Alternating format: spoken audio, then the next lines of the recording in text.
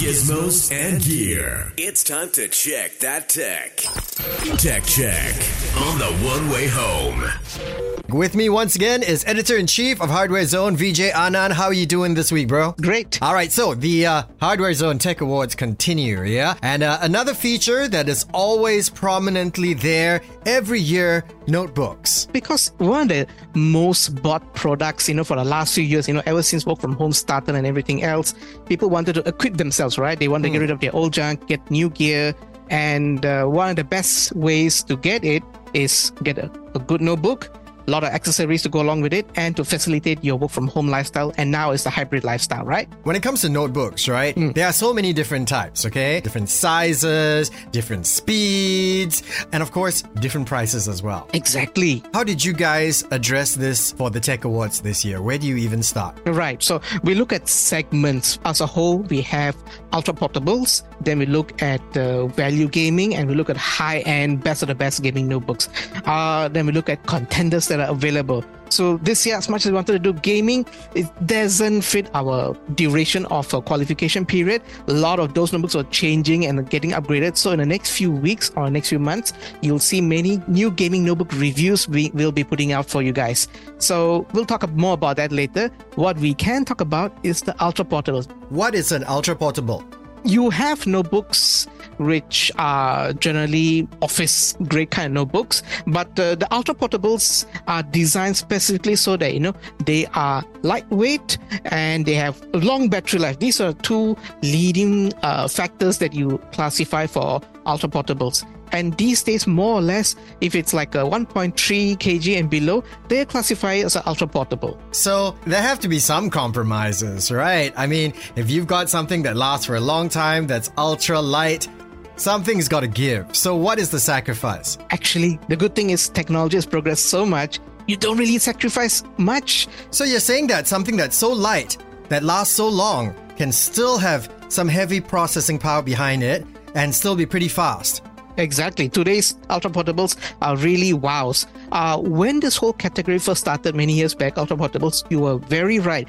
You will sacrifice performance and capabilities for giving you like 10, 12 hours or even all day battery life. So what manufacturers do is put in an ultra low voltage processor within that to give you the added battery advantage. These days, they're able to cram a Core i3, a Core i5, even a Core i7. And these grades of processors are your mainstream processors that power most of your notebooks these days. So they're not really like, skimping on processing power. They are really good.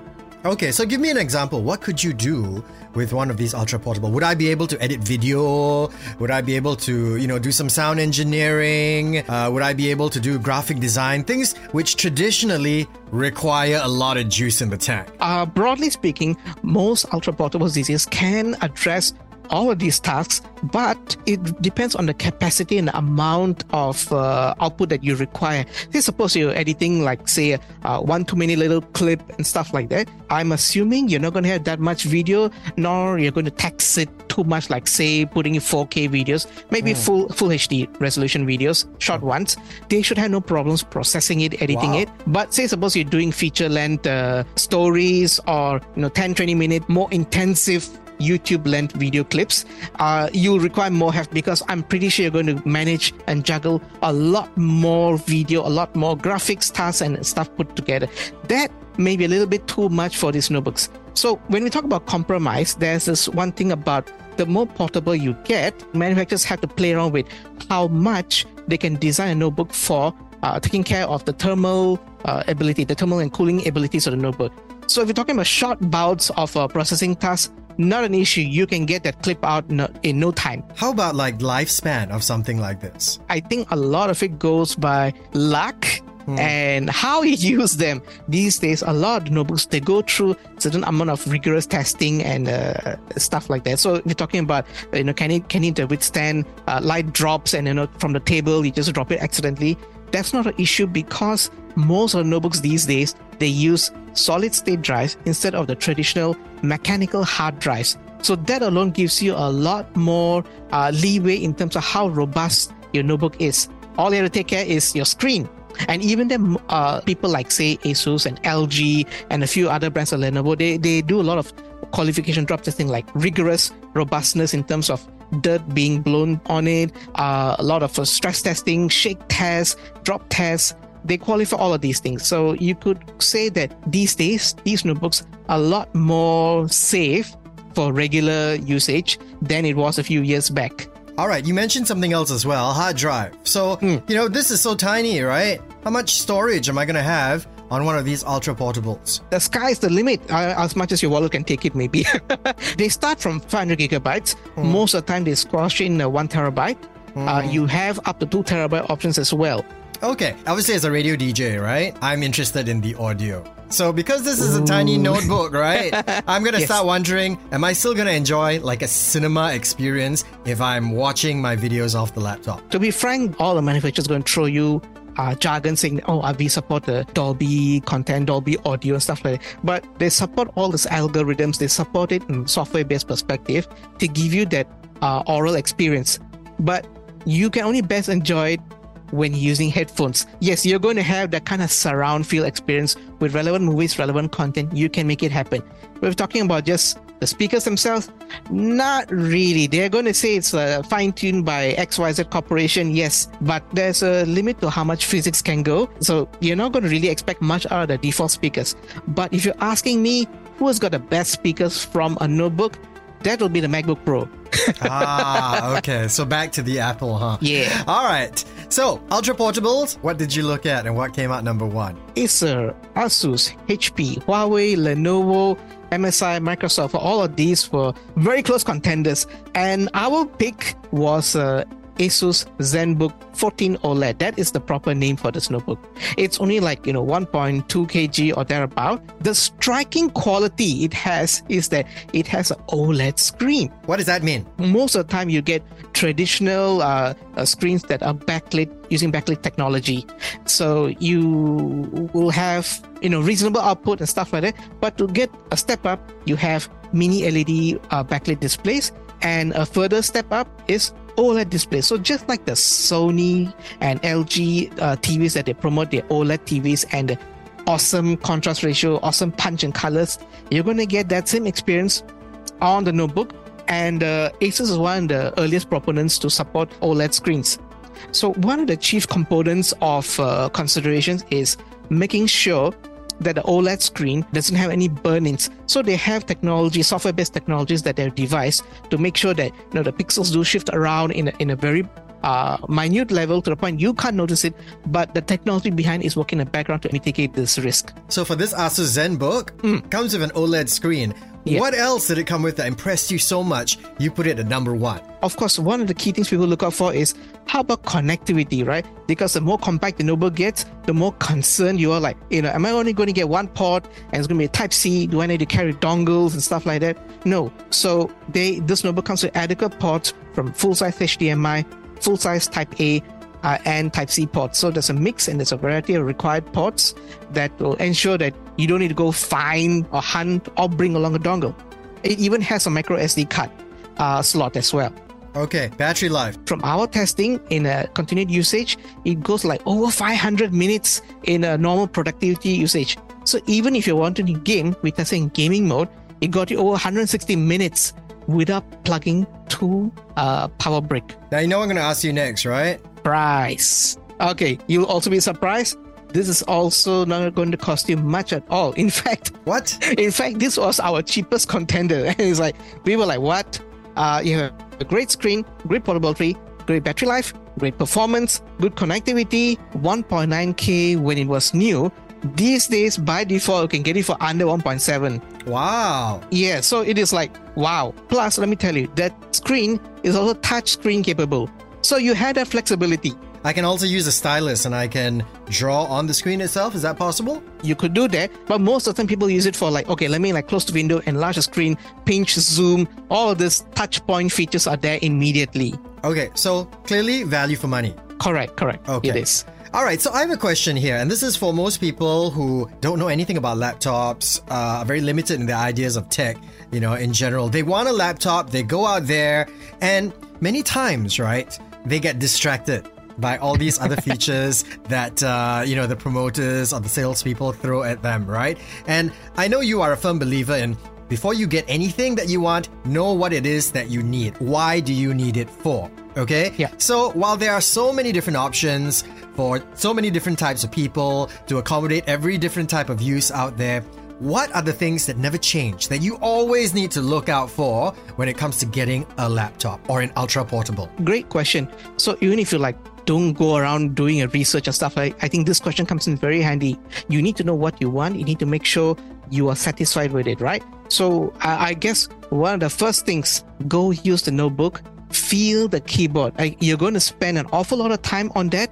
You want to make sure whether the control key, shift key, function keys, the delete, backspace, all of this stuff, including your numlocks and your arrow keys, are they in the place that you prefer? Right? So for example, there are certain Lenovo notebooks that have the function key on the bottom left corner, and I always mistakenly press the function key thinking that it's going to be the control key there. So this could annoy you, right? Because on a traditional keyboard, right, a normal keyboard, you're not going to have a function key there, you're going to have a control key there. You want to maintain the same kind of usability and familiarity. So these are small things that you want to take note of. How does it feel? Is it suitable for your typing experience? Where are the keys? Does it come on a bigger notebook? They may or may not come with a separate number pad as well. So if they cram in a separate number pad as well, great if you work on a lot of Excel or number crunching. But that also means that the whole keyboard layout is shifted from being in the middle, is shifted to the left. And so the trackpad also, they may also shift a little bit to the left, right? So these are smaller niggling points you want to take a note, like, does this setup suit you? Or do you want a setup like, okay, I don't want a number pad, I just want a good keyboard with good usability, good key travel, good feel, right? What is good key travel?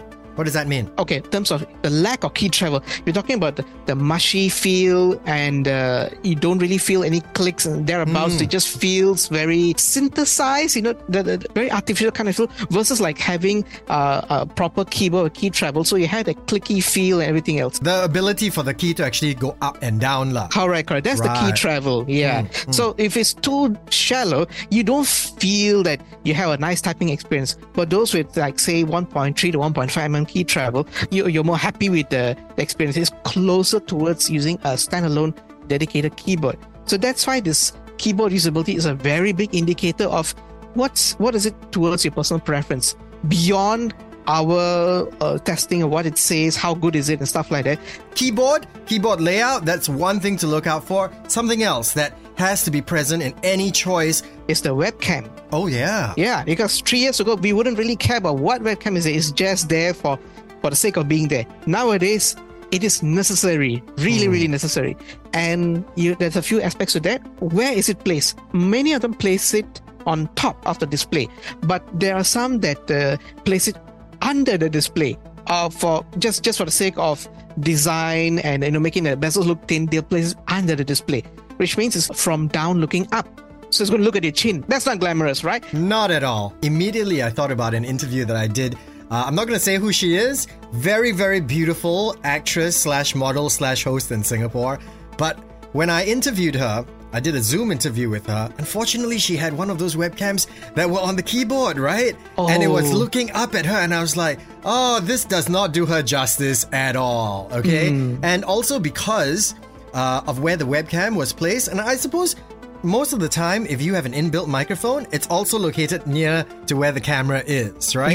Yes. Usually when you're talking into a microphone, you want it, at level with where your mouth is. So if both the webcam and the mic are far below your face, not only are you gonna look bad, you're also not gonna sound very good either. You're right. Where is it placed? That also makes a difference. If the mic is going to be down there next to the keyboard and you type stuff, it's going to pick up that sound as well.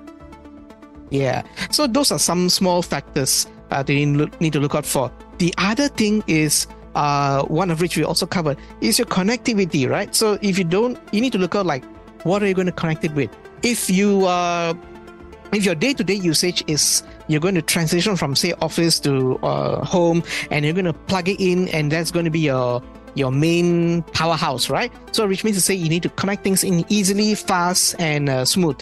You don't want to have disruptions. You want to make sure every port is there. So you want to make sure you have a Type-C port, Type-A port. How many of them are there? So that depends on how many peripherals you want to connect. Like, do you want to connect the external mics, external cams? How about wired mics?